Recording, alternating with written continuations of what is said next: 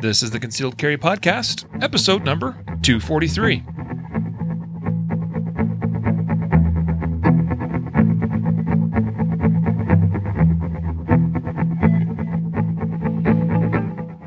And welcome to the Concealed Carry Podcast, part of the ConcealedCarry.com network. I am your host, Riley Bowman, joined today by Mr. Jacob Paulson.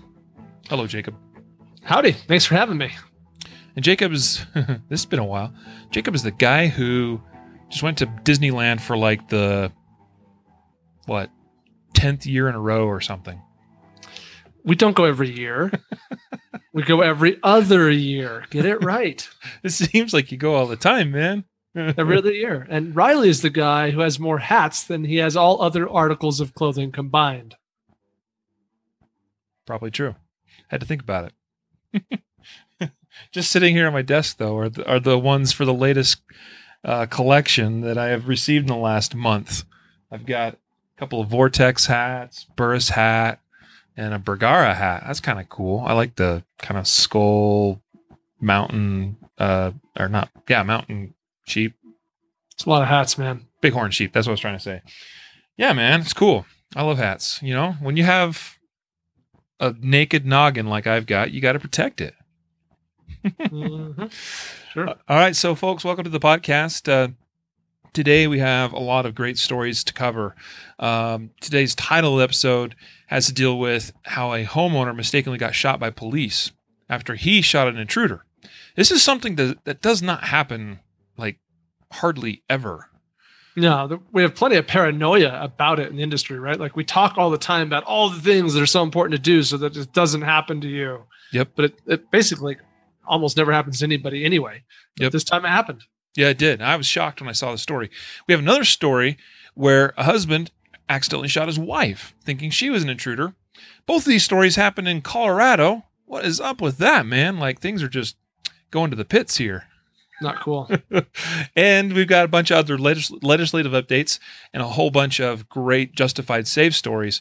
Ones where people actually do what they're supposed to, do what they got to do, and nobody gets hurt that shouldn't get hurt. So anyway, we're looking forward to getting into it with you all today. Thanks to all of you viewing on Facebook. It's awesome to see you. Feel free to drop in your comments, questions, etc. We'll get to those if we can. Today's episode is brought to you by a very special big-time announcement, and I'm going to turn it over to Jacob to give us the rundown. We've been teasing this for a couple episodes.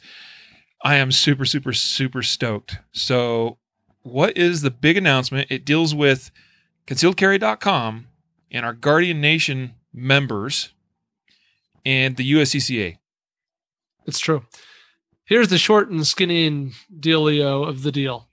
If you are a member, an active member of Guardian Nation, starting effective now, immediately today, you can receive a 15% discount off of your USCCA membership. Now, this is important because it applies to all levels of USCCA membership. Doesn't matter if you're platinum level, elite level member, silver, gold, whatever. You can get 15% off. And it's a recurring discount. So maybe you just renewed your USCCA membership 2 months ago. Great. Get set up right now. And the next time you renew, you'll get 15% off. And as long as you remain an active member of Guardian Nation, you always have a right to 15% off your USCCA membership.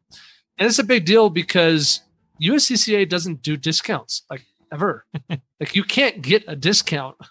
There are no coupon codes. There are no ways to get, as far as I am aware, this is the first time the USCCA has ever allowed in any form or method for anyone to get any discount on any membership with the USCCA. So we're pretty proud and excited about that. And for those of you who are listening to this who are already members of Guardian Nation and already members of the USCCA, I would encourage you to go log into the members area under the page, the member page that says member discounts. You'll see the option there to claim your 15% off. For those of you who are members of Guardian Nation who are not yet members of the USCCA but have been on the fence, 15% off sounds like a pretty good reason to reconsider that. And for those of you who are members of the USCCA but are not yet members of Guardian Nation and have been on the fence there, it's like getting 2 months of Guardian Nation for free, essentially, because of what you're going to save on your USCCA membership. So all the more reasons to get going. Yeah. Jacob, you need to sound way more excited and animated when you're telling us this crazy big news, man. it's a big deal. Like, I'm sorry if I just don't have the energy that Riley Bowman had. I'm a pretty like mellow dude, but I first off, we're talking about one of the biggest providers in the country, right? There are over 200,000 members of the United States Concealed Carry Association. So it applies to a ton of people. We recently did a survey and we asked people who responded to the survey if they have self-defense insurance, and 60% of our survey respondents said they do. A large percentage of them have USCCA membership. So that's already like a massive opportunity. Any sort of discount would be great, but we're talking about a product that previously there was no conceivable way for you to save money on. Now, the elite membership with USCCA Riley is what, $500 a year, I think? Correct.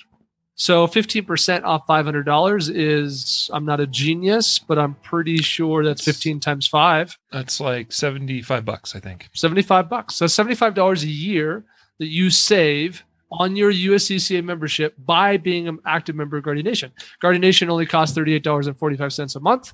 So, as I said, it's effectively like 2 months free. 2 months free of your Guardian Nation membership, if you want to think of it that way. Never mind the fact that you already get basically your entire membership dues in Guardian Nation back in product, and then you get access to our members only area on the website, training videos, special events like tonight's Guardian Nation live event, which is another awesome benefit. In fact, it's one of our members' favorite benefits of being a member is participating in these monthly live broadcasts and Q&A sessions with industry professionals.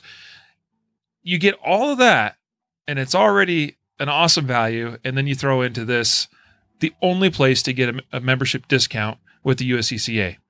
Off of already great... you have two awesome, great products coming together, saving you money all the way around. Boom. Good deal. It's freaking awesome. I'm so excited. And I've been like chomping at the bit for a long time. I think I've even dropped a hint like several weeks ago on the podcast and just said like, hey, we got cool things coming, guys. Got cool things coming. You probably think you hear that all the time. Which, well, we'd like to think we have cool things coming all the time. but I was literally thinking of this and thinking, man, I wish I could tell you all what the big news is. And it is now official and it is awesome. So check it out. Go to guardiannation.com to get signed up today. If you're not already a member, go to the members only area, log into your dashboard on the website. If you are already a member, and go to the button again? Membership? I think it says member discounts. Discounts. Go to the member discounts button, and you'll find instructions there for how to claim your 15% discount with the USCCA, right? If you're not a USCCA member and you've been thinking about getting some sort of self-defense insurance type coverage, go on over to USCCA. In fact, we have a link somewhere, don't we? Right? It's in the same place. Go to that same member discount button and click on that link that's there, and it'll automatically apply the 15% discount when you sign up. Boom. There you go. I mean, how easy is that? So make sure you're a member of Guardian Nation today. Go to the member discounts page in your members area and get signed up today. That's awesome. Tonight we have a Guardian Nation live broadcast and Q&A session together with Clint Macro of the Trigger Pressers Union, and also it was one of the guys behind the National Train a Teacher Day organization, which I think is awesome and worthwhile. Clint's been a trainer for a number of years now. He's well respected. He hosts classes with a bunch of top people in the industry. He teaches a lot of great classes. He's constantly busy with it. I appreciate all the work that Clint does as an instructor. And we had him on our Concealed Carry Expo live broadcast. We interviewed him at the Concealed Carry Expo show just a couple of months ago, and we told him, "Hey, dude, we gotta get you on and have you on the Guardian Nation broadcast." So, a benefit open to Guardian Nation members. Once a month, we do these broadcasts. You can see and interact with us live. You can ask questions, get answers, and hear directly from these world-class trainers and other industry professionals. So tonight, Clint Macro, 7 p.m. Mountain Time. If you're a Guardian Nation member, log into your dashboard, go to GN Live or Guardian Live. I don't remember the exact name of the button. And there is a link there where you can join tonight's broadcast, 7 p.m. Mountain Time, 9 p.m. Must be present Eastern. To there's a chance to win a bunch of prizes that are being given away. That's right. That's the other big thing. We are giving away a bunch of great prizes. So check on in and just will be randomly selecting from those that are at the time that we select those winners. If you're there, we will pick a winner, and you're going to get a great prize just for being there tonight. So I'm super excited for that as well. So with that, I think we should get now into the actual content of today's episode. A lot of exciting stuff, though, we had to cover before this point, didn't we? Indeed. Yeah. All right. So first up, we've got a legislative update. In our legislative updates segment of the show, judge blocks gun control group's lawsuit to stop downloadable 3D printed guns. Actually, put the brakes on. We're forgetting something, bro. Oh, case of the week. Case of the week. How did we miss that? I just got so excited and animated about the USCCA discount. Well, before we get to that, back up the great truck. Story about how the judge blocked gun control group's lawsuit, let's get to this week's Law of Self-Defense case of the week from attorney Andrew Branca. And I know this is a good one. It's been on a lot of people's minds. So here we go. Let's cue this one up in 3, 2, 1. There we go. Oh, it's not playing. Hang on. There we go.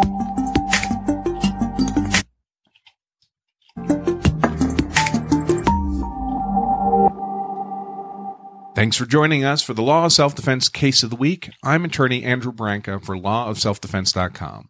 This case of the week is provided for educational purposes only. This case of the week is the handicap parking spot shooting that occurred in Florida last week and which was caught on surveillance video. You can watch that video by pointing your browser to lawofselfdefense.com/parking.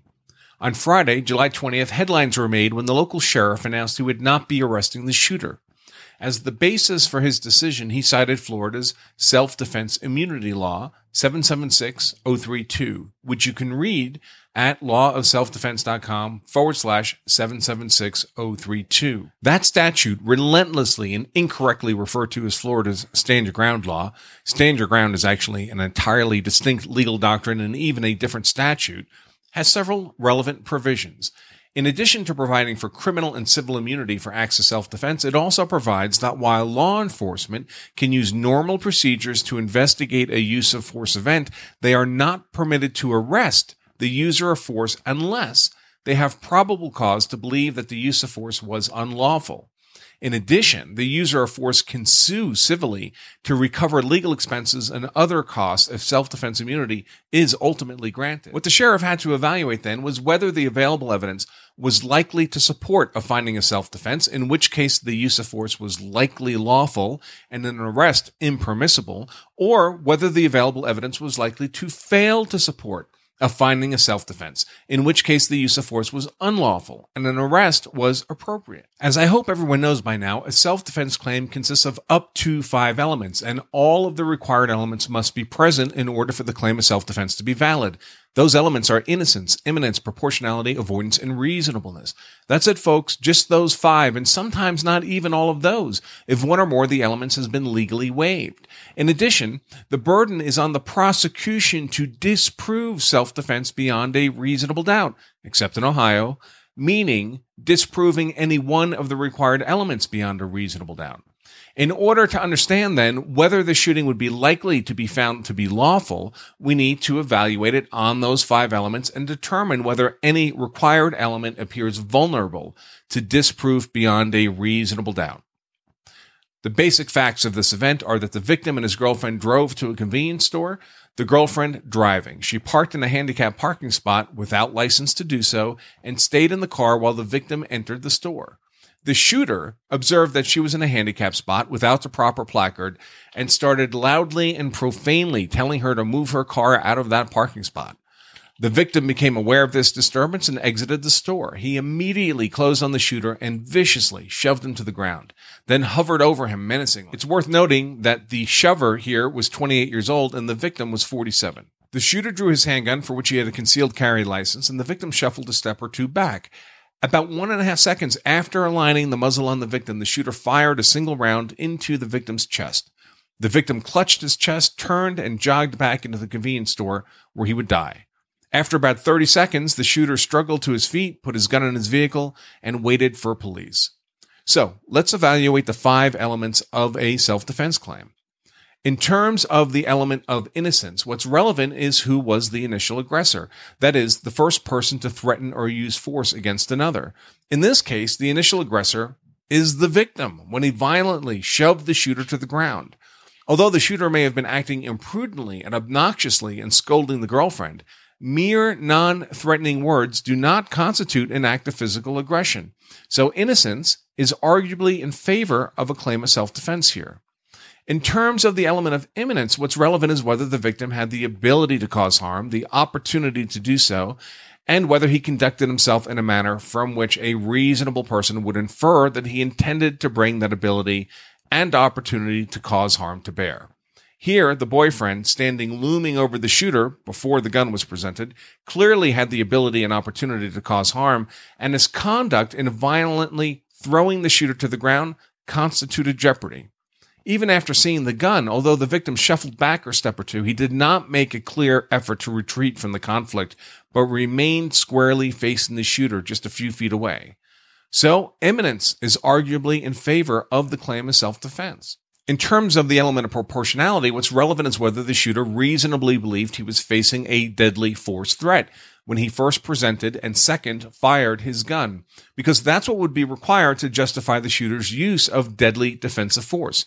It's important to keep in mind, however, that a deadly force threat includes not merely force capable of causing death, but also force capable of causing serious bodily injury less than death. Also, what's relevant here is not really the violent throw to the ground. By the time the shooter has his gun out, that throw to the ground is in the past, and he can't justify the use of deadly defensive force because of some past use of force against him. A pretty good indication that you're about to have force inflicted upon you, however, is that someone just did so a moment ago and is hovering threateningly with the capability to inflict even more force. It's that additional aggressive force that's imminent against which the shooter would be justified in defending himself. Now, on these facts, was it reasonable for the defendant to infer from the immediately preceding attack that he was still in imminent danger of being kicked or stomped while on the ground, acts that can clearly, readily cause serious bodily injury? I suppose reasonable people can disagree, but keep in mind that the legal standard will be that the prosecution must disprove the shooter's reasonable fear beyond a reasonable doubt. On that basis, and given the victim's vicious initial attack, I expect it would not be hard for a jury to conclude that in the 1.5 seconds or so in which the shooter had to make his decision, and after the 47-year-old shooter had been violently thrown to the ground, possibly stunned from the attack, with his attacker hovering menacingly over him, that it was not unreasonable for him to conclude he was still in imminent danger of serious bodily harm. Keep in mind, folks, we're not required to make perfect decisions in self-defense.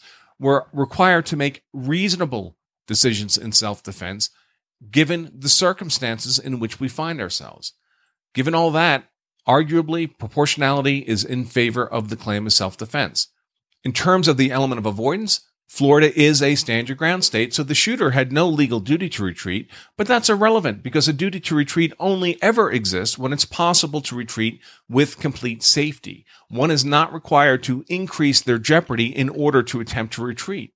Having been thrown violently to the ground with his attacker hovering first menacingly over him and then just a step or two away, there was no reasonable means of safe retreat for the shooter. And if there were no means of safe retreat, there is no duty to retreat.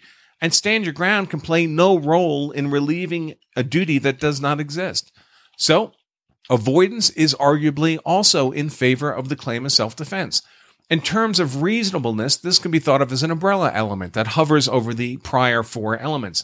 In this case, there's no dispute who was the initial aggressor, and there was no realistic possibility of safe retreat. So, reasonableness is checked off for those 2 elements. As for the remaining elements of imminence and proportionality, was it reasonable for the shooter to perceive an imminent threat of serious bodily injury at the moment he presented his gun and then fired the single shot? On these facts, it would seem possible, but not likely, that a jury could be unanimously convinced beyond a reasonable doubt that the shooter did not reasonably have a fear of imminent serious bodily harm. So, reasonableness is also arguably in favor of the claim of self-defense. And that's all the 5 elements, folks, and they're all arguably in favor of this shooter's claim of self-defense. Now, I don't know if the sheriff took this step-by-step approach to analyzing the use of force in this case, or if he arrived at the same conclusion by some other means, but in any case, that's the bottom line. On these facts, it is possible, but arguably not likely, that a prosecutor could convince a unanimous jury that self-defense had been disproven beyond a reasonable doubt. If you enjoy this content, I invite you to join us for the Law of Self-Defense live show every Wednesday, 2 p.m. Eastern. It's totally free to either participate live or to watch the recording after each show. For more information, point your browser to lawofselfdefense.com/show. I also encourage you to visit our Law of Self-Defense Patreon page, where we have free Law of Self-Defense blog content and optional higher value paid content for just $4.99 a month. Plus, for patrons, a free copy of our best-selling book, The Law of Self-Defense, or a DVD, your choice. Find all that at lawofselfdefense.com/Patreon. Remember, you carry a gun so you're hard to kill. Know the law so you're hard to convict. I'm attorney Andrew Branca for lawofselfdefense.com.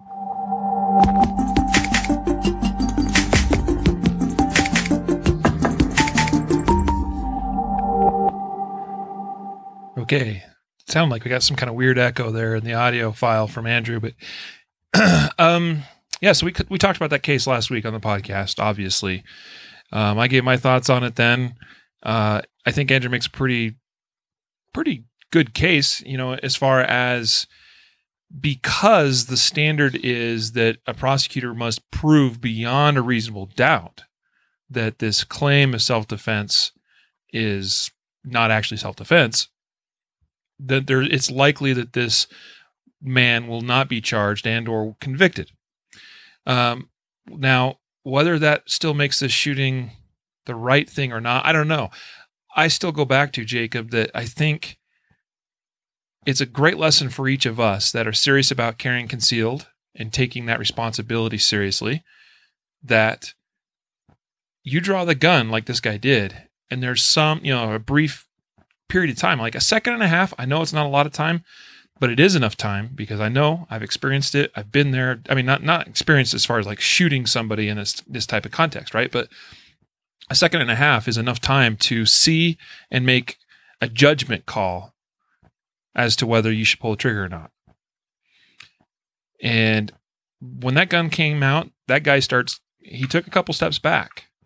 And I'm feeling like, maybe it's not going to be found to, maybe it is not unjust, or I'm trying to say this right. Maybe it is justified per the way the law reads, but not necessarily still a good shoot. Does that make sense? Yep. Yeah. And that's what someone here, Mark on Facebook said, something like, was he within the law? Sure, but bad judgment. And I think, when you hear from Andrew Branca, we got to remember that his perspective is that of an attorney. So Andrew, in this case, is trying to argue whether or not it made sense or basically what he's trying to argue is why, in this case, would that jurisdiction choose to not prosecute this man? And he's saying, well, maybe they decided not to prosecute because based on this criteria, they didn't think they could get a conviction. Yep. Okay. That's totally valid. But in terms of looking at it tactically and trying to take some lessons from it, I totally agree that when the gun came out, was it justified? Arguably, I would say yes. When the trigger was pressed and shots were fired, was that justified? I'd say no. That's my 2 cents. Watching the surveillance video, it's like, whoa, why are we shooting? Like, that's how I felt. Yep. How many stories do we share on the podcast where a gun is drawn and that ends that solves the problem, right? Right, which is fine. Yeah. I think that for me, the bigger, and I did not listen to you and Matthew's take on this last week, so hopefully I'm not being too repetitive. But to me, the biggest lessons learned in terms of what we can learn from it as gun owners from that incident is the provocation on both sides. And what I mean by that is you have a guy who's all angry about someone parking in a handicap spot, which it pisses me off too, by the way, when I see people parking in a handicap spot that shouldn't. But he gets all verbal and crazy and fanatic about it. That's not a wise thing, especially when you got a gun on you. You're going to be held to a higher legal standard, and you're creating an incident, frankly, that you didn't need to create. Whether or not you're an aggressor or not, in legal sense, is not my point. And then I'll add that we can also learn something from the person who was shot and killed in this case, the dead man. Mhm. We can learn about, from his decision to come out and push a man to the ground in defense of his girlie and his parking job.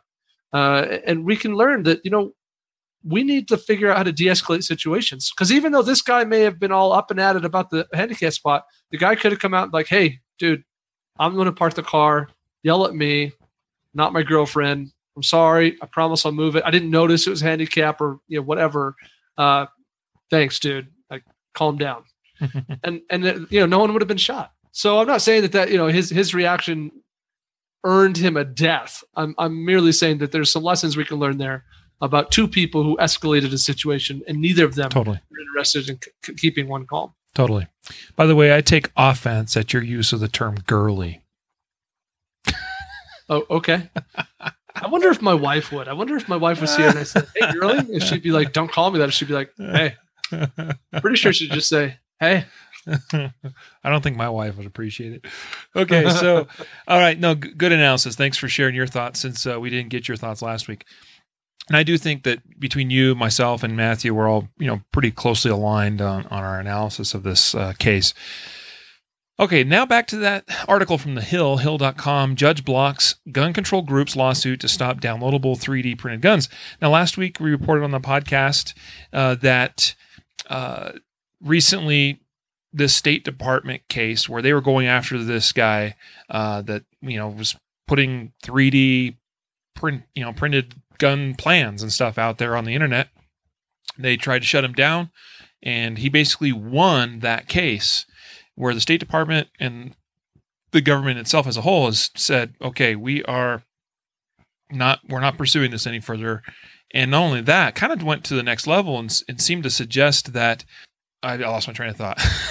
That in fact, it was they really completely reversed it, right? Because at first they're like, "Hey, this is a security threat to our country," right. And then they looked at all the evidence and what the guy was saying. They're basically like, "Oh, never mind. We're good here. Let's dismiss this." Yeah, there was another thought I had, but there was a notification that popped up on my screen here, and I shouldn't have glanced at it. It derailed me. But anyway, so it's pretty interesting to see that. Now, immediately after the State Department ruled on this case, 3 gun control groups filed suit. The Braze Center to Prevent Gun Violence, Every Town for Gun Safety, and the Giffords Law Center all argued in a lawsuit that the government, basically they should not have dropped this case. But a federal judge said, no, sorry, tough beans. So that's all there is to basically report on this. It just looks like that this battle is getting quite a bit harder for these anti-gunners to continue pursuing. So pretty interesting to see there. And we've had some pretty interesting rulings in recent weeks from federal courts that have pretty much all been kind of in the, leaning in the way of pro-gun law or pro-gun rights, not necessarily going the other way. So that's good news. It doesn't always go that way. So we'll keep hoping for this stuff. Okay, so here's another interesting one. This one doesn't go necessarily in favor of gun rights, I guess, depending on how you want to look at this. It says here, appeals court tees up interstate handgun sale ban for possible Supreme Court review. So this is on the NRAILA.org site. Last week, the United States Court of Appeals for the Fifth Circuit denied by 1 vote a request for a rehearing of the case by a full panel of the court, and confirmed the reversal of a lower court decision that had ruled the interstate handgun sale ban to be unconstitutional. And this is a case known as Mance versus Sessions. This got started because 2 plaintiffs, there's actually 3 individuals that are recognized as plaintiffs in this case. They wanted to purchase guns, but they were wanting to purchase them from a different state. And so handguns specifically. Right. Handguns.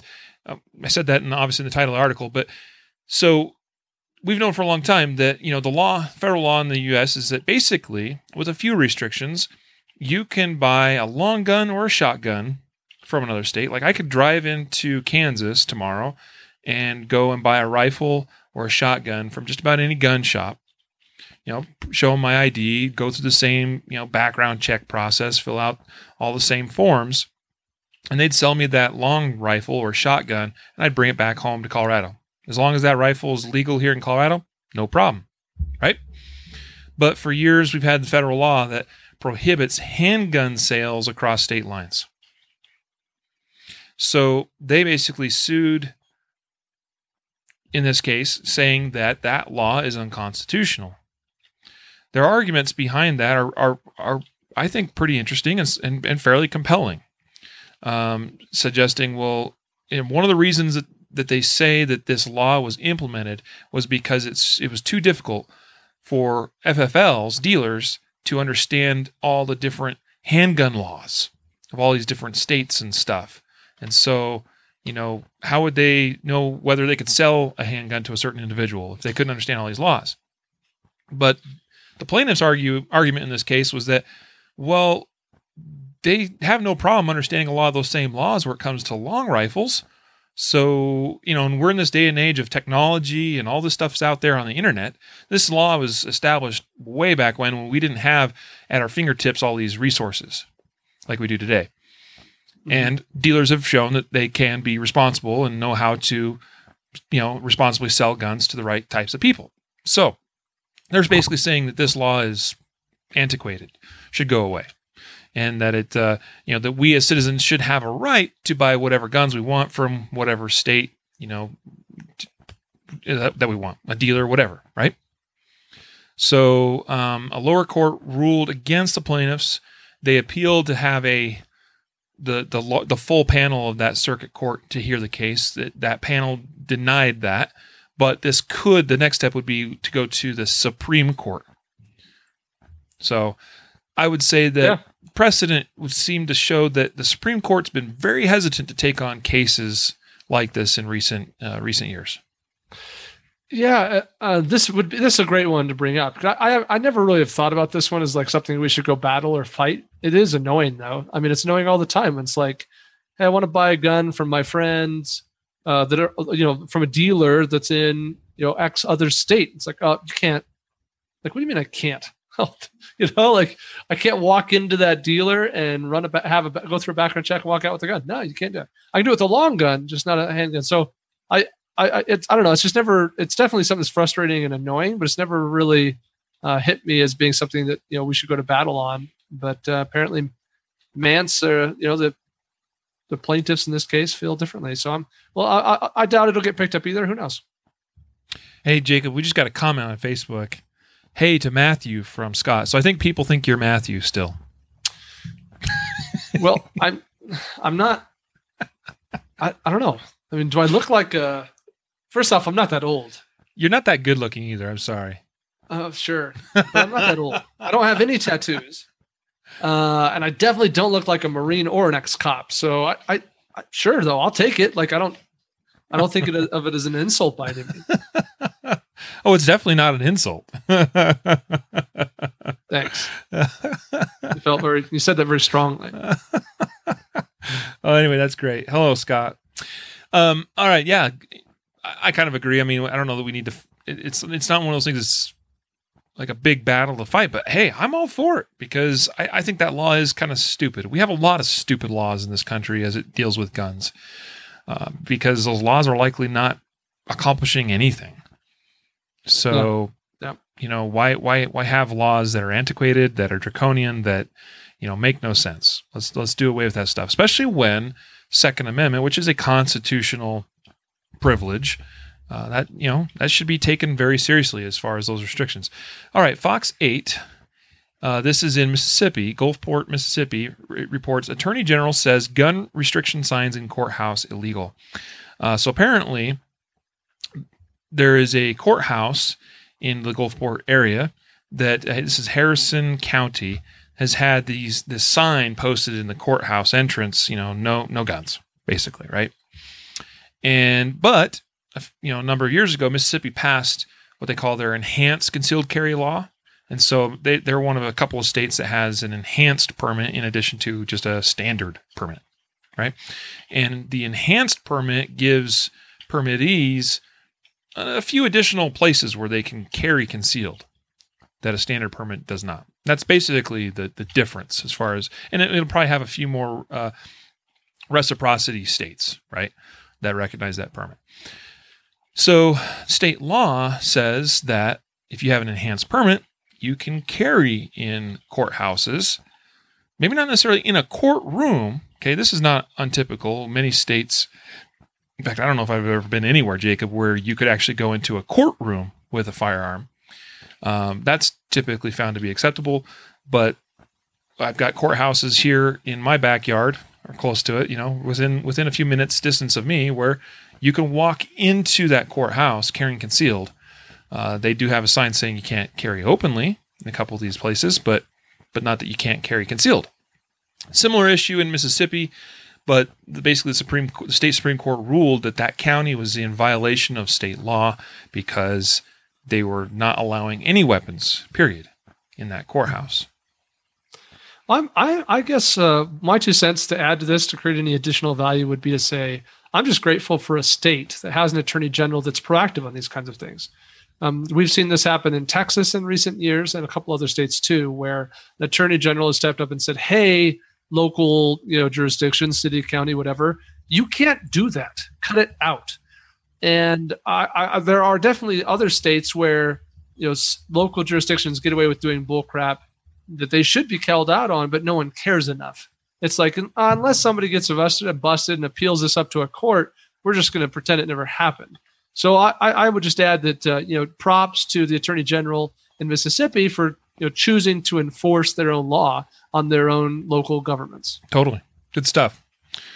So that may affect a few of you. If you're in Mississippi listening to this podcast, just know that the Attorney General just dropped the hammer as far as making sure that law is enforced.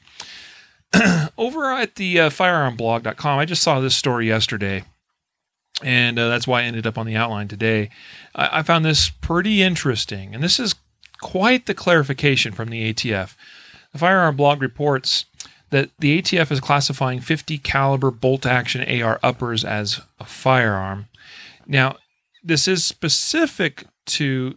It's that specific because this is a letter that they wrote to Safety Harbor Firearms, which is a manufacturer that came up with this concept, this idea of manufacturing an upper assembly for an AR-15 platform rifle that, instead of being semi-automatic, uses a bolt. And there's a couple other guns out there like this, not necessarily always 50 caliber, that uses a bolt to cycle the gun. And Safety Harbor has been making these 50 caliber upper receivers. They got a letter from the ATF because, and the letter actually says in there that because someone had requested a review on this type of assembly, essentially, that it was a review for importation. So somebody was wanting to import something from overseas into the U.S., and they got to get approval from the ATF. Because of that, it brought to the ATF's attention that there's these other manufacturers out there here in the U.S.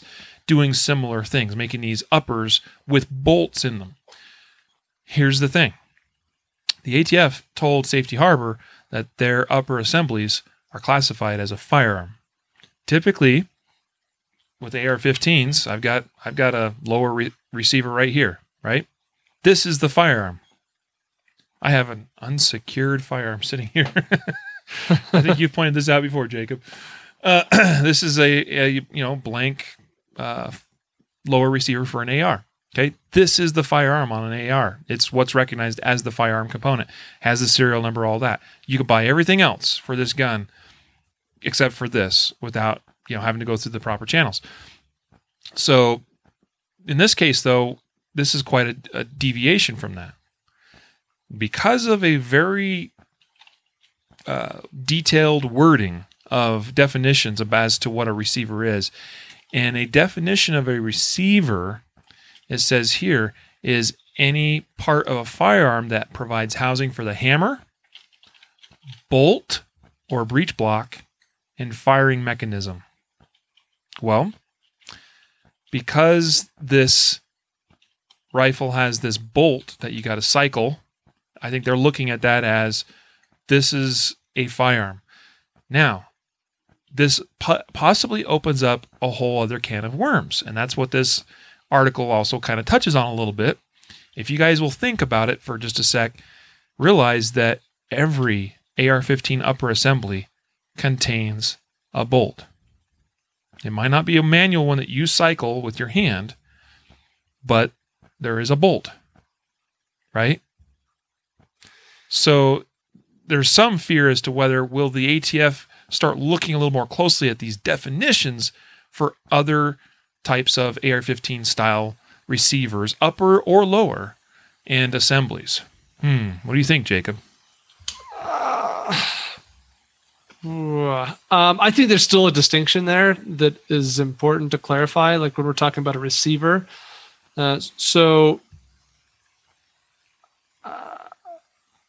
Yeah, I mean, they very specifically say the ATF has previously determined that non-standard AR type upper assemblies, when attached to an AR type receiver, does not preclude the upper assembly from being classified as a firearm receiver. So I'm not concerned. No, I do find it interesting, but I don't think it warrants a ton of panic. But it is interesting that they're taking it that far. I think even on like that bolt, bolt action 50 caliber upper receiver assembly, you can't do anything with it, right? You still got to have this guy here that's serialed. So I find that really intriguing that they would take it so far. Like, can't we use a little discretion, Mr. ATF man, and look at it and go, well, like, let's use some common sense here and realize, well, okay, technically it might be this, but in reality, that's not a complete firearm. So, let's turn a blind eye, but they didn't. That is, by the way, what you pointed out is key, that they were referencing non-standard upper receivers. Obviously, we know it. I know I was just kind of thinking and throwing out like this, what if type scenario. I don't think anything's going to happen to standard AR-15s, but where you have these non-standard things being manufactured, I think that's why this warranted a closer look. I don't know. We'll see if anything comes from that. Jake, why don't you take this next story? This is from the USA Today. Doctors urge Americans to learn tourniquet use.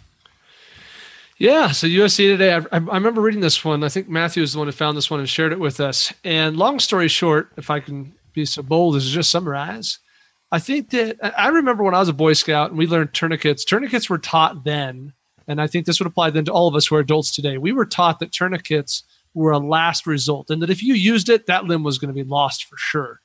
Like, it's worth it if it means to save a life, but it's a last resort, because when you put on a tourniquet, on a leg, that leg is going to be gone. You put a tourniquet on an arm, that arm is going to be lost. We're going to have to amputate.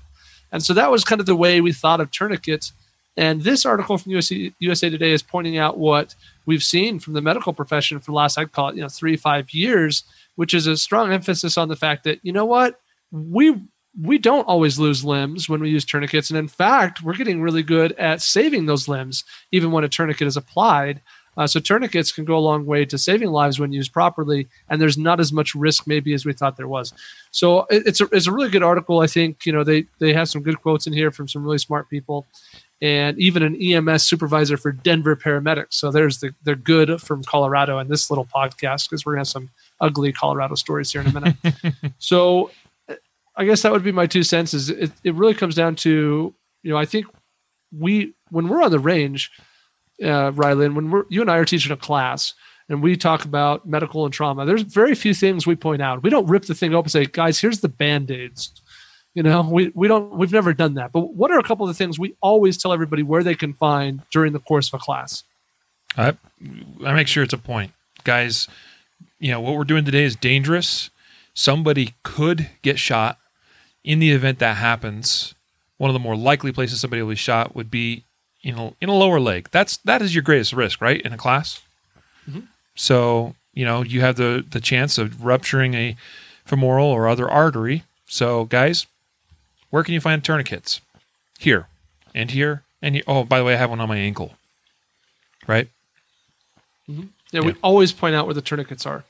And if anyone's unclear on how to apply them, we might demonstrate that quickly too. So to me, a tourniquet is part of just kind of a standard, thing you need to have at all, when you're involved in this kind of an industry. It's protective gear, similar to eyes and ear protection. I think of it that way. I think of when I go shooting, I bring eye and ear protection. I also bring a trauma kit, and that is going to include a tourniquet, among other things. So you know what's crazy, Jacob, is we live in this time where frequently you hear about this horrible tragedy that happens, Southern Texas, for instance, last week. Some dude shot a bunch of people, right? And basically, like, you read all the time where a shooter shoots up a bunch of people, and there's going to, there's a couple on the scene that will be dead, right? It's just because of the nature of their wounds. They're shot directly in the heart or aorta. They're shot in the head, some other really critical place where they're going to unfortunately pass away, very quickly within minutes, perhaps even seconds. You got a bunch of other people that are wounded, probably severely in some cases, and it could even be an extremity wound. It could be a gunshot wound in the leg that might actually be causing a lot of loss of blood. And at one time, that might have resulted in them dying, but it would have taken a number of minutes, perhaps, for that to occur. Frequently now, we see these stories where if people don't die on the scene, meaning they make it to the hospital, they almost, not always, but like 9 times out of 10 probably make it. And that's actually what the statistic is for. I learned this in a law enforcement class a number of years ago, that for police officers that are shot in the line of duty, if they make it to the hospital, their odds of surviving that gunshot wound is like 95%. That's awesome. I attribute a lot of this because of tourniquet use. We had this Denver cop that was shot during a traffic stop in a leg. It was a serious injury, would have resulted in him bleeding out if a tourniquet was not applied. A tourniquet was in fact used, saved his life. I remember seeing a body cam video of an officer chasing a suspect, shot that suspect in one of the wounds, struck the femoral artery in the leg. I'll tell you, if you ever watch that video, if you ever find it out there, it's out there. You're shocked at first at how much blood, just in the 5 seconds it takes for that cop to get up to that suspect, how much blood comes out of that dude's leg. And immediately that officer, upon making sure that everything's secure, grabs the tourniquet and applies it to that suspect's leg and saves that suspect's life. It's just amazing. Okay, so anyway, it's really cool to see stuff like this put out by a major media organization like USA Today saying, Americans, learn how to use tourniquets. It will save lives. Stop the bleed, right? And have one. If you're gonna go to the effort of having a first aid kit or a trauma kit or whatever in your car, in your home, and at the range, make sure there's a tourniquet in there. Yep, absolutely. All right, Vox.com. This is a ridiculous story. That's why we got to talk about it, right? One way to reduce gun deaths: restrict big bullets and guns. So. Vox.com is not the greatest source of truthful, unbiased, information. But they report here that a JAMA study, I used to know what that stood for. It's some medical organization.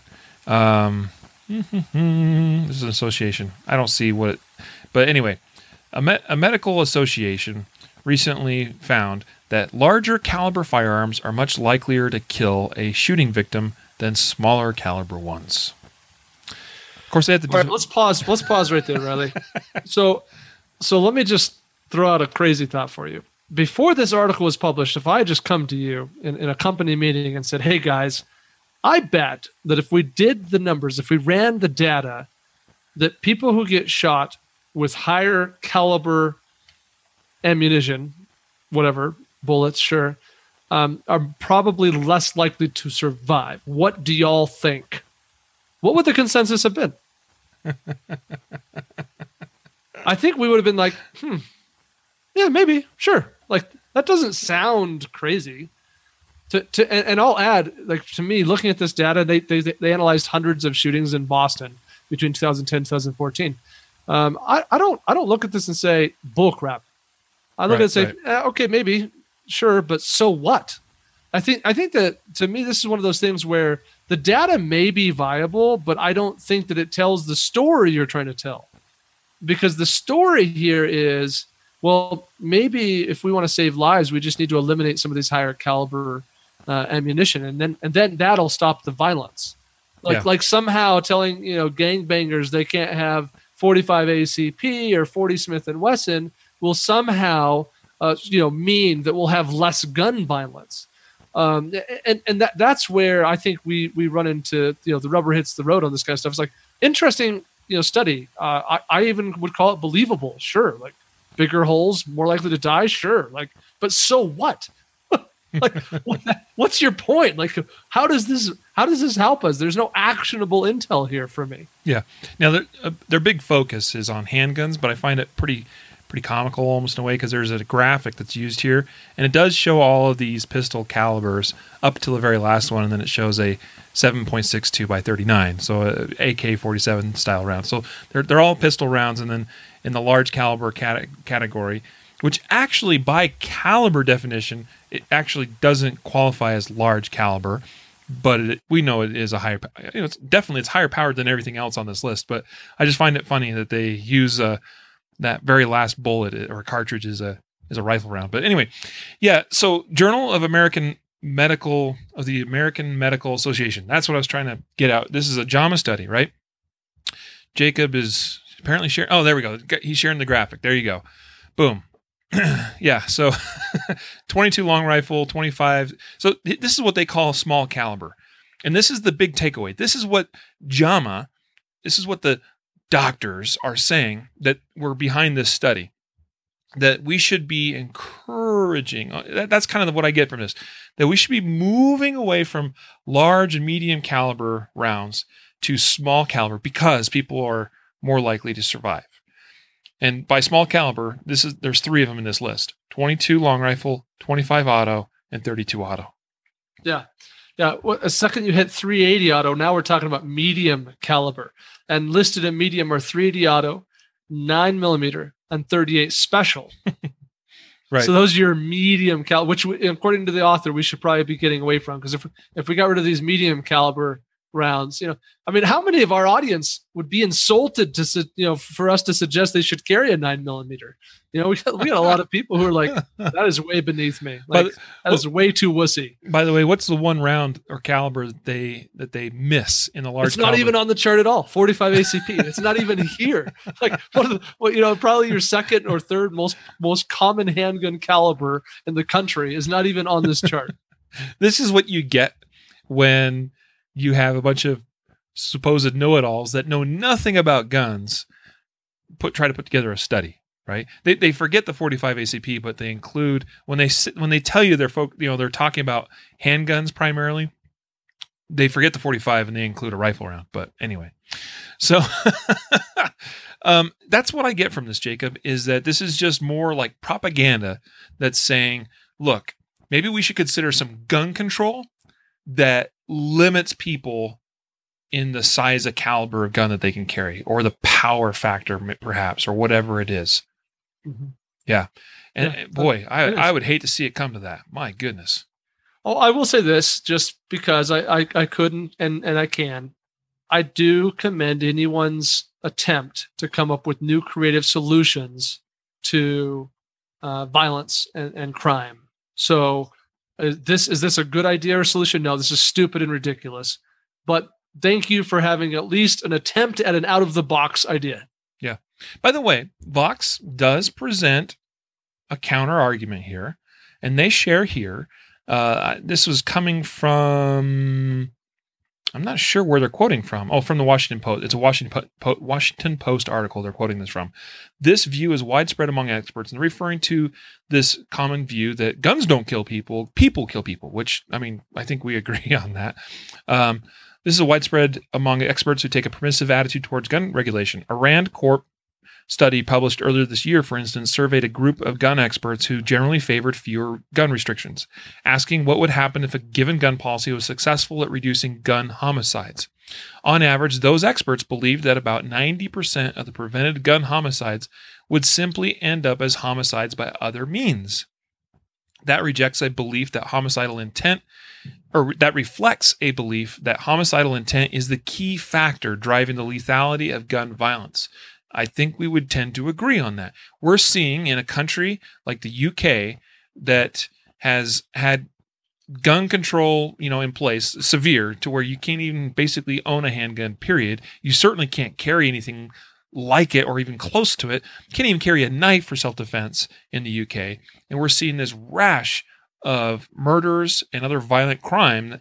I mean, one statistic that we saw and we have shared on the program is that in the last year, knife-related and violent crime has gone up like 40% in the UK. It's crazy, right? All right, so there's that piece, right? Like, we tend to agree. Here's what I would say, Jacob. Like, they're saying that this JAMA study challenges that notion that some guns simply are manufactured to be more lethal than others. It suggests that identical shooters with identical intent would kill fewer people if they had access only to less powerful firearms. What's the irony here?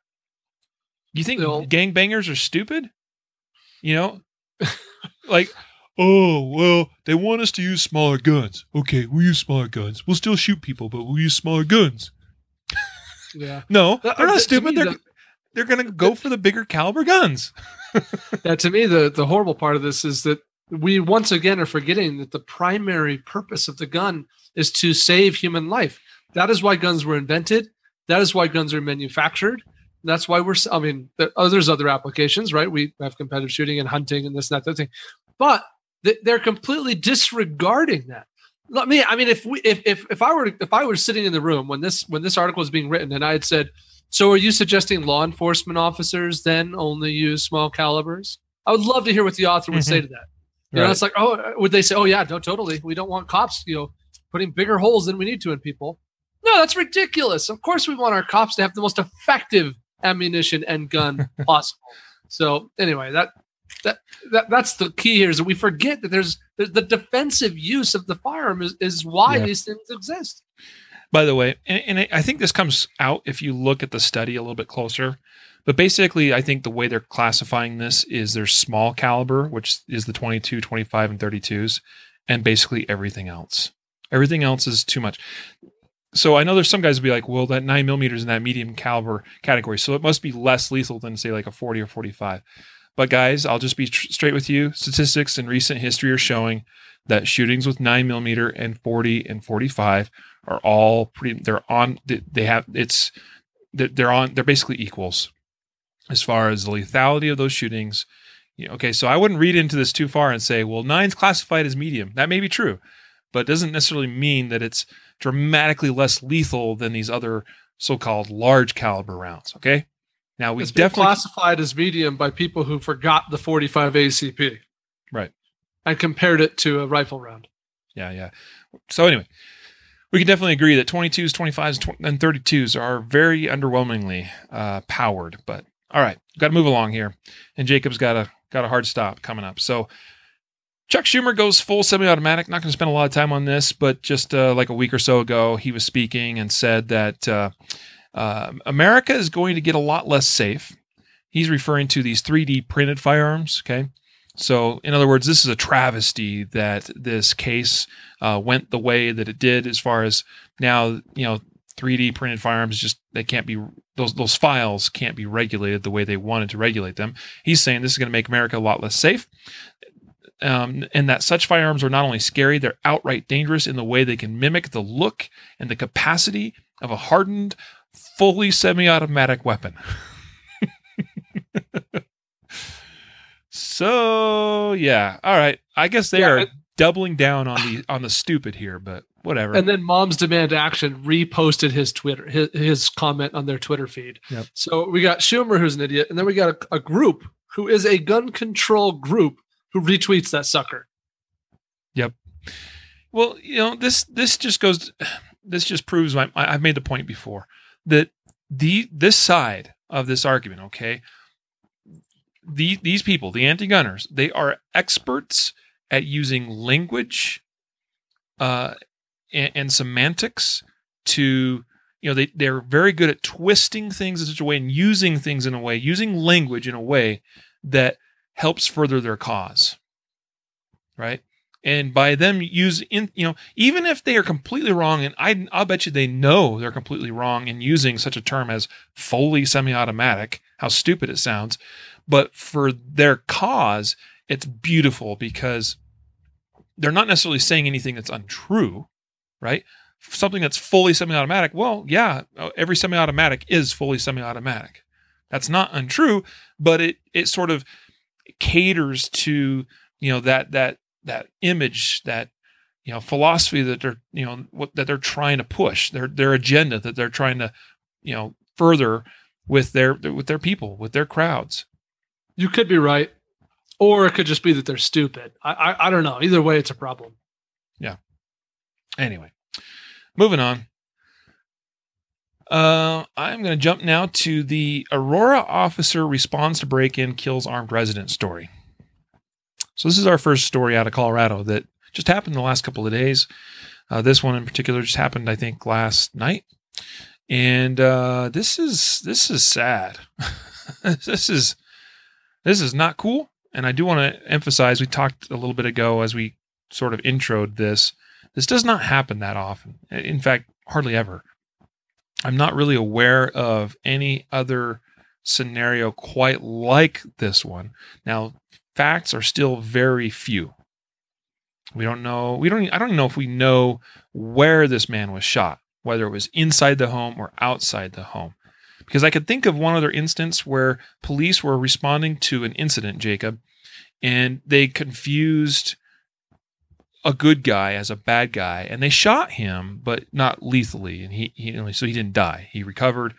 All is well, okay. And part of the reason they probably, thought he was a bad guy is because they encountered him outside of, I think it was an apartment building. They encountered him outside, and he probably shouldn't have been there in the first place, because I think he was trying to go after the bad guy. And so what did police see when they showed up on the scene? They saw a guy with a gun running down between like apartment buildings, and so they shot him. This story is a little different. We have a homeowner that has a break-in. This happened in Aurora, Colorado. That's kind of in the big Denver metro area here.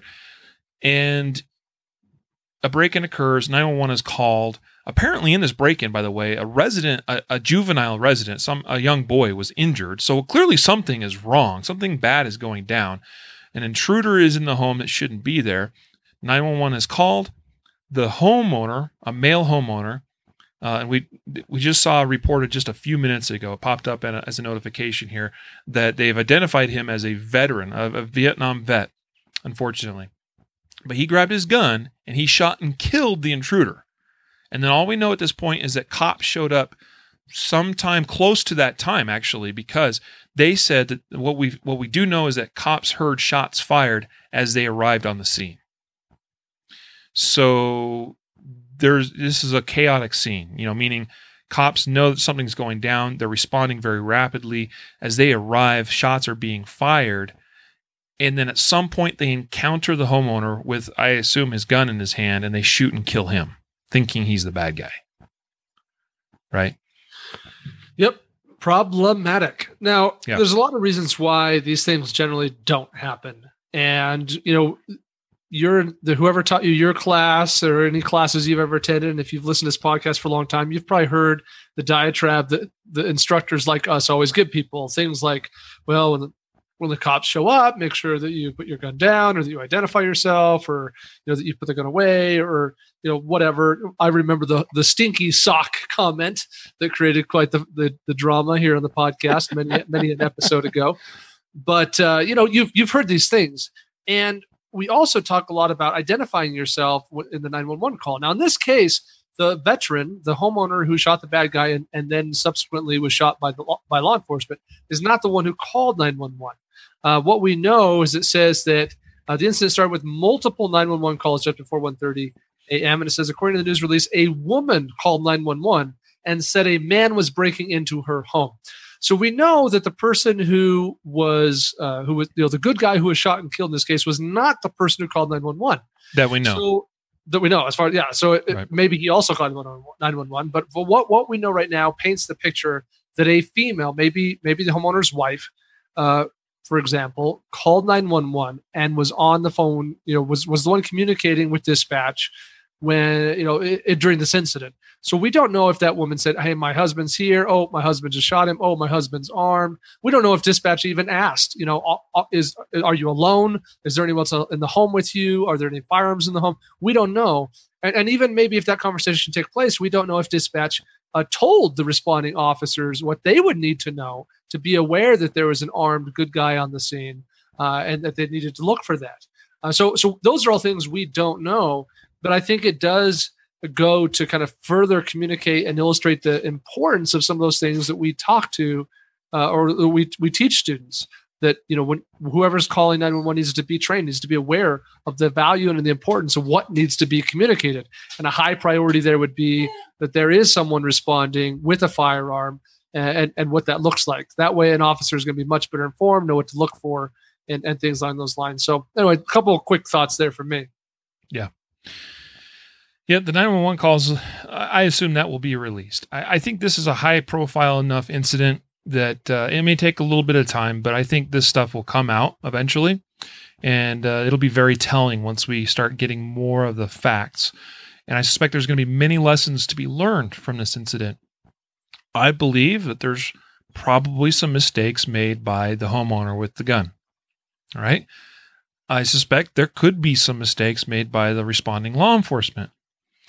It's possible. I don't know. But what I think we can definitely take away from this is that we always, anytime we pick up a gun, we always are assuming some amount of risk. Fortunately, like 99 point some odd percent, like plus percent of the time, when good guys pick up guns to defend themselves, they don't get shot by the responding cops. We've interviewed a couple of people that have been there on scene with gun in hand, that have shot somebody and cops show up. But what's key here? Communication is very key. What is said to dispatch must be clear. It needs, they need to understand who you are, how to identify you. They need to be able to pass that along to the responding officers in an effective and clear way. And assuming you don't put yourself at greater risk, meaning from the bad guy, it's not a bad idea to put the gun, away, either put it down or put it in a holster, when you recognize that police are getting close or they are showing up on scene. So that, there's a lot of things that could be done communication wise. Body language can be really key. I don't know. It'd be interesting if we had any sort of video that might, body cam video. I don't know. Would be interesting to see what the responding officer saw. Okay. But, if you're a guy and you're holding your gun and you're holding it kind of out or even kind of at a low ready, might not be as good as some other things that you could do that would look non-threatening. So anyway, now we've got this other story from Colorado. Man in Castle Rock shoots wife because he thought she was an intruder. Jacob? Uh-oh. Yeah, so another one where we don't have a ton of detail. Very little, in fact. Yeah, it's not good. In fact, most of what we know is from what the neighbor has told the news reporter, the Fox news reporter. But basically, we know that a man called the police, called 911, and told them over the phone that he shot his wife on Friday night because he thought she was an intruder. So this would not be the first time this has happened. It would not be the first time that we've had somebody shoot their own wife or a family member, mistaking them as an intruder. It actually, it feels like since we've been doing this podcast, how we're about 2.5 years into this, Riley. It feels like we've had 5 or 6 of these. Mistaken identity. We had one where he shot his wife in the ear. Yeah. Yep. And we've had some of them are a little bit more unique. Where, like, I remember the one where the boyfriend that the girl had let in to the house. The dad didn't know the boyfriend was there, but it was not an intruder in the traditional sense. He got shot. Yeah, so we had one too with a father that shot and killed his daughter because she was like playing hooky from school. In other words, he wasn't expecting her to come home, and she apparently wasn't expecting him to be there. So she comes in and he's like, "What the heck? Who are you?" And she's like wearing a hoodie. You couldn't really see her face or something. He shoots her. Yeah, it's a problem. Yeah. So I don't have a ton of great ideas other than obviously one of those core gun safety rules that we need to identify our target before we shoot at it. I'm on record as of calling this the triple S disease, right? The tendency to shoot at shapes, shadows, and sounds, as opposed to clearly identified targets. I will just throw out an interesting fact. We did a survey recently. We sent this out to our email list, and we said, "Hey, we're looking for feedback about some home response related questions." And it's a long survey. Many of you probably took it. We've had a couple thousand responses. But one thing very specifically that I thought was interesting in the survey is, let's see here. Let me find if I can. I'm scrolling through finding it. But we asked people in a home defense situation, would you retreat to a safe room or would you advance toward the threat? And I realized that, some things are situation dependent. So I think there was another option that said something like, other, or I don't know, or something like that. But we let people just, here it is. In the case of a break-in in your home, what would you do? Option A, advance toward the possible threat. Option 2, retreat to a safe room. And option 3 is other. So it might surprise you to know that 40.8%, the number one top response to this question was, I would advance toward the possible threat. Yeah. And there might be some situations where that's absolutely justified, but this is one of those situations where when we advance, we eliminate time. We put ourselves in a situation where we don't have as much opportunity because we're being aggressive instead of defensive, right? And so I don't know. I'm just thinking that a wife would probably respond to a verbal warning, and you might have a better opportunity to provide a verbal warning if you were retreating instead of advancing. And if you were really retreating to a place where, you and your wife, you usually are, like your bedroom in the middle of the night, you might notice, oh, my wife's not in the bed right now. She must be up and walking around. It must be her. Yep. This is something I could see. I mean, this happens in my house like every night, right? Where after I got the kids down for bed, my wife and I we often retreat to our family room, which is downstairs, to hang out, play a game, watch a television show, whatever it is. And the kids are upstairs asleep. And what happens every night? One of those kids gets out of bed. They get up. They don't go to sleep when they're supposed to. And a lot of times I hear a noise upstairs and I go, oh, kid's out of bed. Got to go upstairs. I probably had the opposite issue as far as like, I'm going to go upstairs potentially thinking that I have a child out of bed and might actually be confronted with a home intruder, right? The fact is we have to, we can't make assumptions. You talked about the triple S disease, shooting at, shadows, shapes, and sounds, right? Mm-hmm. Well, there was this shadow, I didn't know who he was, so I shot him. Oh, it was my wife. Dang, or you hear a bump in the night and you shoot towards it because you think there's a threat there. Like we can't pull the trigger unless we've identified what we're pulling that trigger out. Too many times people get themselves in trouble pulling the trigger before they have clearly identified what it is that they're pulling the trigger at. Now, I'll tell you what, I've been in some situations where you have that hair raising up on your neck, the back of your neck. We had an incident, near our home a couple of years ago where I thought something was going on in or on or around my home. It was next to my home, but it wasn't targeted at me. But there was some really loud, like banging noises that sound like somebody could be breaking into something, right? And it makes your hair stand up on end, especially when it wakes you up at 2:30 in the morning and you don't know what's going on. My first thing was not grab my gun, just so that it's clear. Okay, my first thing was make sure my wife is good, my children are good, that 911 is being called. And in the few seconds, in about the 15 seconds that it took me to just take a quick assessment, what's going on here? Where's my family at? Are we okay momentarily? That was enough to start kind of getting the head clearing. As I got woken up a little more, okay, I was still hyped up, heart's racing, okay, but I did grab my gun, but I grabbed the gun in a holster and stuck it on. I didn't go walking down the hall with my gun outstretched, looking for a bad guy and encounter my child in the hallway, where you get surprised and then you shoot. Not only that, Jacob, it's maybe not the 3 S's, maybe it's the 4 S's. Shape, shadow, sound, and surprises. Oh, sorry, Riley. I've been saying triple S disease for too long. You can't. I think there's plenty of people that shoot when they are surprised by something. That's a problem too. So these are all really, I'm going to stop. We got to move along, but take from this what you will, folks listening. You've got to be responsible and you need to try not to, like you gotta see, you gotta identify, recognize threat, non-threat, and then make the decision to shoot or not shoot. You can't get any of those things out of order. So good lessons to be learned here. Well, and the next story we're going to talk about kind of has a little to do with this too. Woman shoots neighbor after he mistakes her home for his own. This is not the first time this has happened either. Now, I don't know how someone totally mistakes their neighbor's home for their own home. Although, Jacob, I think there is another party that's potentially responsible for this type of mishap.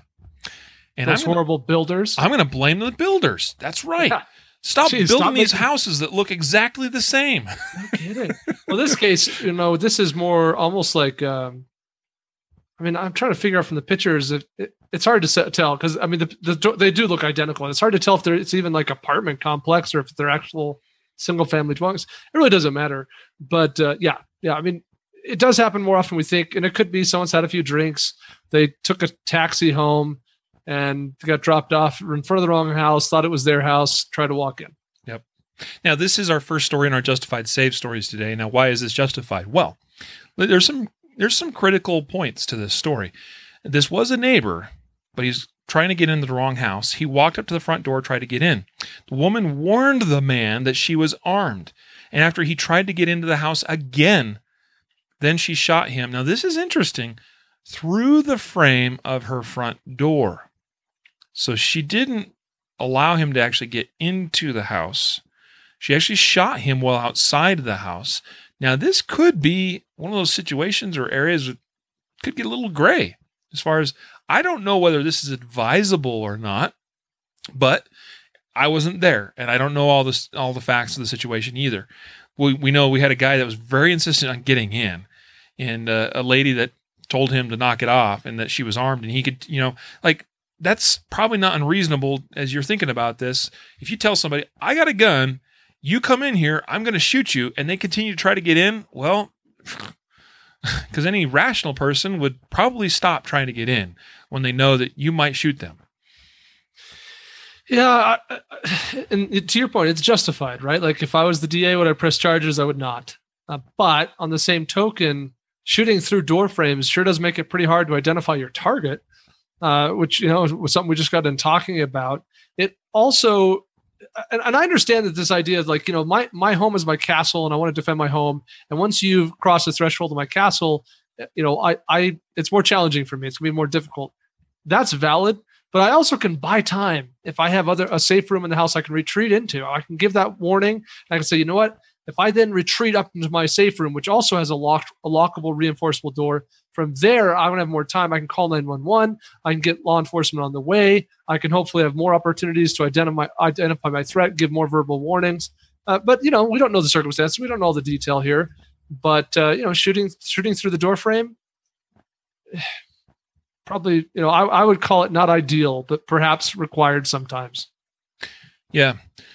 Well, it could be that she identified him. As far as there's a kind of a storm door here that she might have been looking through when the shot was fired. Maybe she didn't mean to actually shoot through the door frame, but didn't have very good control of the muzzle. I don't know. But an interesting story nonetheless. Well, I'll add that, and this is something I've said many times in this podcast, but this is also an argument for actually like knowing your neighbors, right? Totally. Right. I don't know every single person who lives on my street, but I know the people on either side. I would be able to recognize them. I think even in the dark, I know the people who live across the street pretty well. I think, I would say the 7 to 8 homes closest to me, I could identify those people in the dark. So, sure. Do you know your neighbors? How good of a neighbor are you? And that's also part of what makes America great is that we need to be good neighbors. And part of that is actually being able to recognize who that person is. Yep. All right. Armored truck driver shoots would-be robber to death at cash store in Southeast Houston. This one I thought was interesting. It stood out to me because this is not a scenario that I've really come across much, if at all. I'm not sure if we've done a story on the podcast where it's an armored truck, driver, a security guard that had to defend himself. So this happened at a check cashing store They do short-term loans and all that stuff. Typically, basically, what happened is you had an armored truck vehicle that pulls up in front. A security guard gets out with his money bag, goes in to collect the money, and as he's doing so or about to leave or whatever, a suspect who came into the store and pretended to, just kind of be like another customer, but waited for the right opportunity. So they obviously kind of probably had somewhat of an idea. This is my prediction, that they kind of probably scouted this out a little bit and knew about, between this time and this time is about when the money truck shows up. This just seems pretty interesting and quite rather targeted, potentially at this guy. And so he then attacks the security guard, tries to take the money bag, but the security guard pulls his gun and shoots the suspect. Not very smart. I mean, I think there's some details there that are really relevant that you're leaving. You can give the detail. I'm giving the quick summary. Like, this is kind of like on the surface. This is from a high level. This is what happened, right? Yeah, this is a person who seemed very deliberate in having planned what they did and chose to attack a armed security guard in broad daylight. So that's all true. Not very smart. Yeah, probably not. Now, it says here, a wrestling match. Okay, there was a confrontation, a fight over the money bag, a wrestling match, but the suspect did manage to get the bag away from the security guard. The guard then pulled his gun and shot at the suspect, recovering the bag. Yeah. So, this is interesting because ultimately it would seem to me that the actions of the security driver really wanted to... it seems to me that he felt like his objective was to use any force necessary, including his firearm, to protect the money. I don't know. I think there's some details that maybe are left out. We don't know. I mean, that I hear what you're saying, right? Like what that suspect wants is the money, and he apparently got that bag and then was shot. Like that, I totally see where you're going. At the same time, did this guy have any weapons? It doesn't really say clearly in the story that it hasn't, that the suspect had any weapons, right? So that's kind of interesting. I don't know. Yeah, there's nothing that would suggest he did. Yep. So I don't foresee any charges being pressed in this instance. And also there could be, I don't know, this is Texas, man. There could be some, well, actually, come to think of it, isn't Texas one of those few states where in some select circumstances you can protect property with a gun? Yeah, and I've never made a point of really studying it out. So I know that only because other people have said that. So I don't know what those select circumstances are. But speaking more broadly, if I was an armored truck driver, and I used to teach and license armored truck drivers, I certainly would never tell them that, hey, in a fight over the money, it's okay to shoot someone. Do I want you to wrestle with that person and try and maintain control of the money bag? Yeah, I do. Yeah. But do I want you to shoot them to keep them from escaping with the money bag? I do not. Yeah. And I agree with you. I mean, yeah, we need to be focused on life. That money, yeah, that's your job, is obviously to retrieve money, transport money, protect that money, because that's what you're paid to do. But deadly force, it's just, money's money. Right? We'd always get more money. It's probably insured too. Yeah. Channel News 3 out of Memphis, Tennessee. Woman fends off East Memphis home intruders with shotgun. There's some video that accompanies this story. I would encourage you to go. And as always, we share the links to all the stories in the podcast episodes, in the show notes of the episode. And if you're participating on Facebook, we do our best to drop those links in the Facebook comments as well. This one is interesting, because if you watch the video and if you listen to the statement from the homeowner, a female homeowner, there's something that jumps out at me just a little bit, Jacob. So the story goes, this lady she's getting ready for bed late one night. About that time, she hears some loud banging and knocking at her front door. She goes to the front door. She's trying to identify who's there, is a little unclear as to what's going on. About that point, she hears a big bang from her back door, which it's got glass in the upper portion of it. And someone has busted through the glass and apparently is trying to get in. She, at that point, grabs her shotgun that her husband said that she should use in case of self-protection and runs over. And this is her statement. She says, As soon as that window burst, I'm running right at her and I am jamming that gun through the door at her. Apparently, though, that was enough. Seeing a 12 gauge barrel pointing at you is all the persuasion you need to go, okay, wrong house. We'll go somewhere else. Thank you very much. But did you pick up on what kind of stood out at me? Oh, you're muted, Jacob. Oh, there we go. I don't know exactly what you're thinking, but there's a couple things that come to my mind. I thought it was interesting that when this barrel protrudes through the broken glass, the BG just very calmly raises their hand and walks back to the curb and gets in the getaway car. There's no panic. There's no scream. There's no, oh crap, I'm going to get shot. It's just you're one of those people with a gun. Okay, it's cool. And that seems very unexpected to me. So my 2 cents there. Yeah. I suspect you're going to point out something that seems a little bit off between the statement of the person and what we see in the video. But I guess my 2 cents would be a couple things. One, why did we wait to go get the gun? Sure. But I don't understand. Like, now that the glass is broken. My second thought would be, why are we sticking the gun through the window? And I can see how that'd be a very natural, kind of instinctive, like, you'll see it if I stick it through this for sure, and that'll scare you. Yep. But it also is a great way to lose control of the gun, right? Yep. So those are the things that stuck out to me. I'm curious now what you're thinking. No, that was what stood out to me. I thought it was interesting that she stuck the muzzle of the shotgun through the broken window. I don't think that was the smartest thing tactically. You might, and by the way, you might be focused on what you can see directly in front of you. You see this, and it was actually a female suspect. You might just see that woman standing there. And so you're focused on her and you're sticking that muzzle through the opening of the window, but there might actually be an accomplice that is off to the side that you don't see, that might not necessarily be immediately in danger of that shotgun being fired, and thus sees an opportunity to grab that shotgun and yank it from you.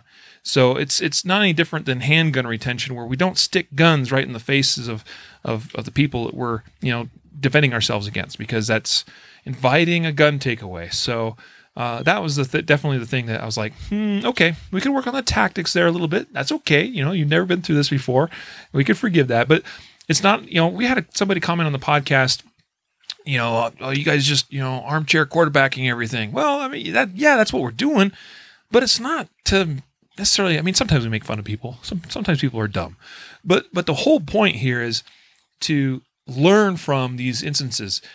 I hope none of us has to actually touch the hot stove to find out it is actually hot. I hope we never have to actually be in these types of situations. But in the event that we are, I hope we don't find out in that situation that the wrong way to do things. And so we share these stories, and we sometimes point out the things that don't go quite the way they probably ought to, in a hope that you learn what not to do and what to do a little bit better. Yep. Yeah. Let's we got one more story here we're going to cover, and this one's out of Milwaukee. An attempted robbery at a Milwaukee gas station was thwarted when a citizen shot the robber. The interesting thing of this story, Jacob, basically, and it sounds like it's a third-party CCWer, good guy, okay, because we had a 21-year-old male suspect attempting to rob a 33-year-old man. No, actually, as I read this again, I got this mistaken. When I first read this, went through the story, I pictured it a little bit differently. When that man, who was a CCW permit holder, shot the suspect, but apparently shot him in the butt. That's why I had to leave this story in the outline, because the headline is Milwaukee Police, robbery foiled after citizen shoots suspect in butt. That's what it says. Yeah, good job, Fox. So, yeah, the way it's kind of confusing, because as I watched the video too, and I went through it, and it definitely left me with an impression that the respondent, the CCW permit holder, is not the clerk behind the station, that he's not shooting in order to defend cash or property. It gives you a very clear sense that the 21-year-old suspect was against this man, that it was a one-on-one kind of engagement, me against you kind of thing. But as I read kind of through, as you watch the surveillance video, I'm not so sure that's the case. To me, this could be another great debatable one, like the Florida one. It's worth watching the video, because it tells a kind of a different kind of story, almost like the CCW were almost chased down the attempted robber and shot him in the back, literally the butt. But as the criminal was looking away and attempting to flee, almost is how I would interpret the surveillance video. So something worth watching the video. Yeah, I agree. You got to look at the video. It is one of those things where it's like, good lessons learned. Okay, if they're already on their way out the door or across the parking lot, if they're turning away, I mean, there's some forgiveness, some leeway that can exist when you're still pretty much up face to face with them. Just because someone turns away even briefly does not necessarily mean that you shouldn't, potentially need to still use deadly force on them. But it's just one of those things where, like, we gotta be making sure that up here, like, this is the weapon, right? The brain is the weapon, not the gun in the hand. The brain is the weapon. In that it has to be working, it has to be operating. You got to be processing information coming in and making appropriate choices based on that information coming in. We did a whole episode once on the OODA loop, right? Observe, orient, decide, act. That OODA loop is key. And if that OODA loop gets interrupted, that's something we got to get back on track. And honestly, that's a goal of ours too. We're trying to interrupt the OODA loop of our adversary, to be honest with you. But we still need to be able to, if something interrupts it, or something doesn't go the way we expect it to, whatever it is, like, we still have to be observing, orienting, which means, thinking about what you're observing, what that means, what it looks like, what is actually happening here. Am I up? Am I down? Am I left? Am I right? That would be the pilot's perspective, but it's true even down on the street as far as what I just observed. What does that mean contextually, right?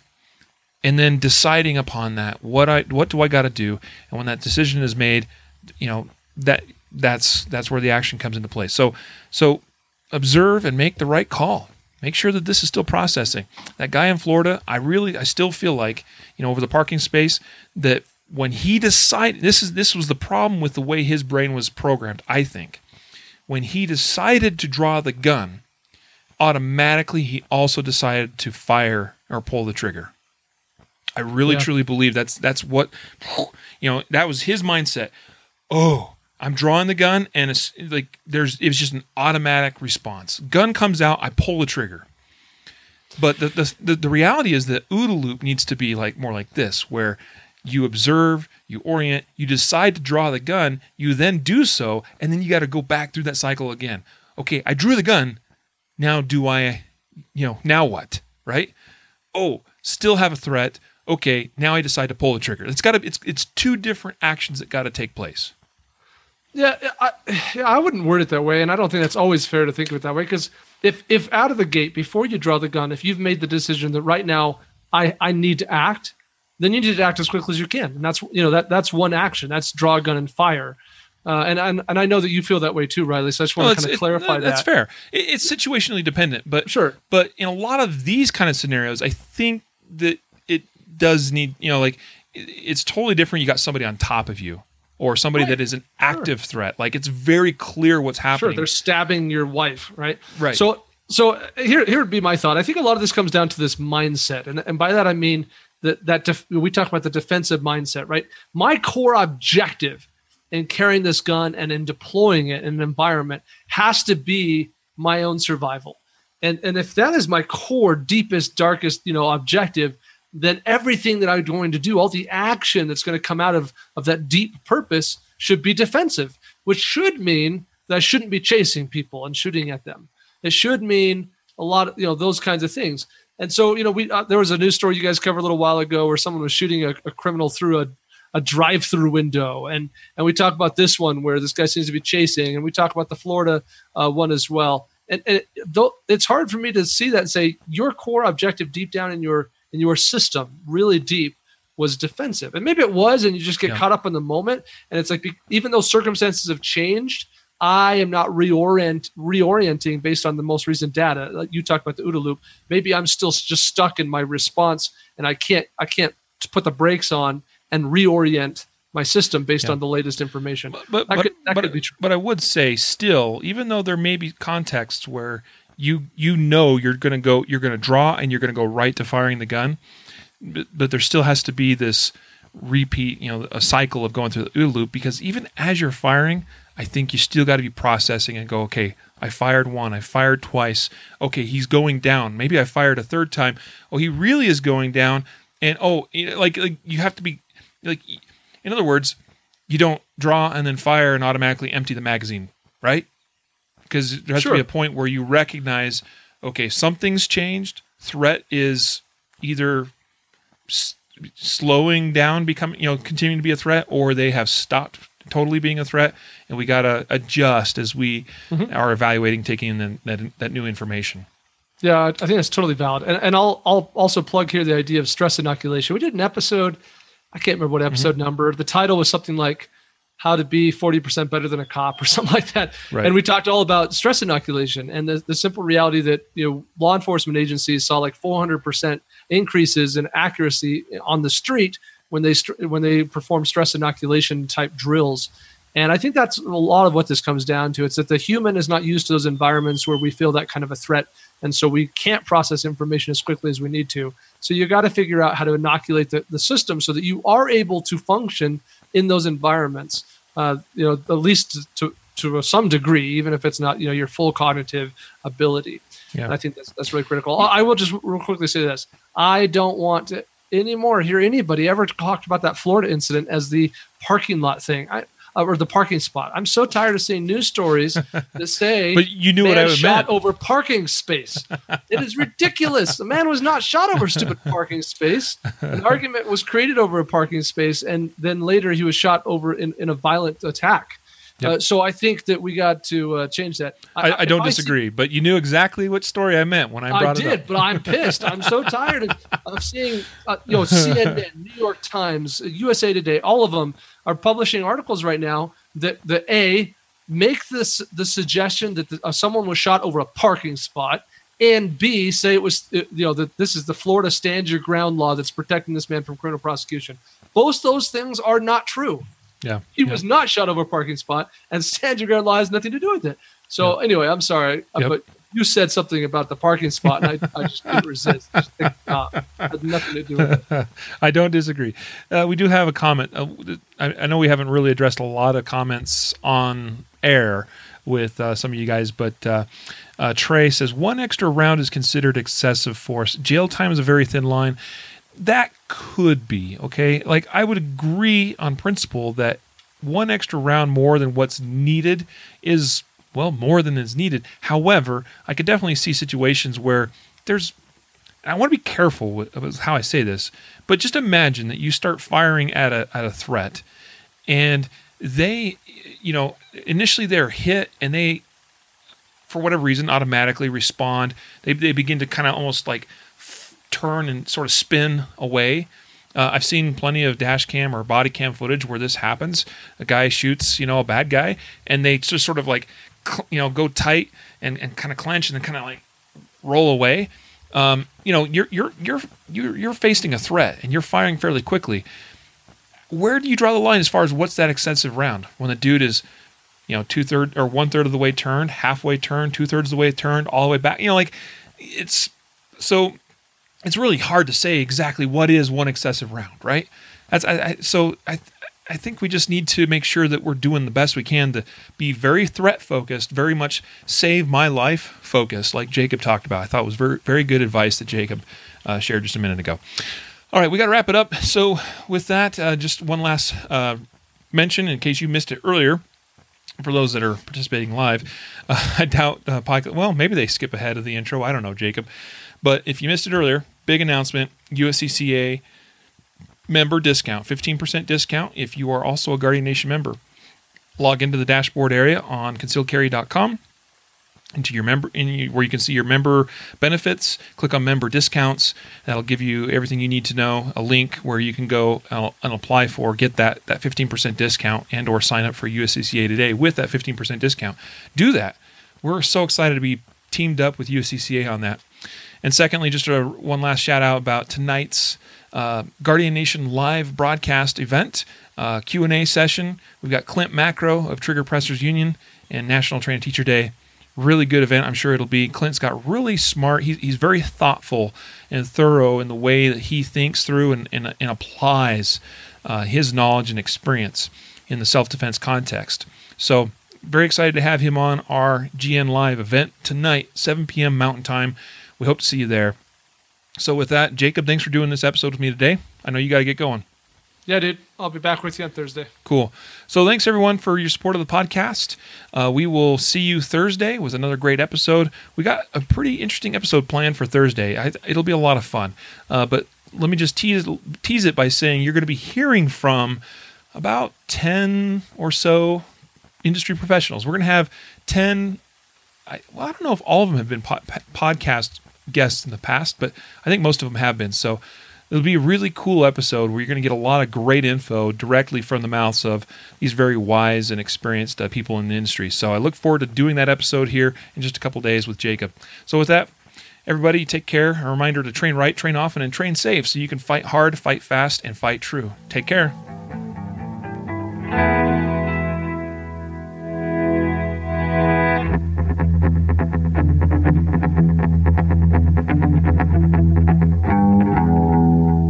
Reminder that laws vary from place to place, and we encourage listeners to seek local legal advice to understand applicable laws. The Concealed Carry Podcast, Concealed Carry Inc., ConcealedCarry.com, and their affiliates strive to share insights and stories about firearm-related incidents and laws, but things could be different where you live, or laws may have changed by the time you listen to this. We cannot be held liable for your actions based on the information shared in this podcast.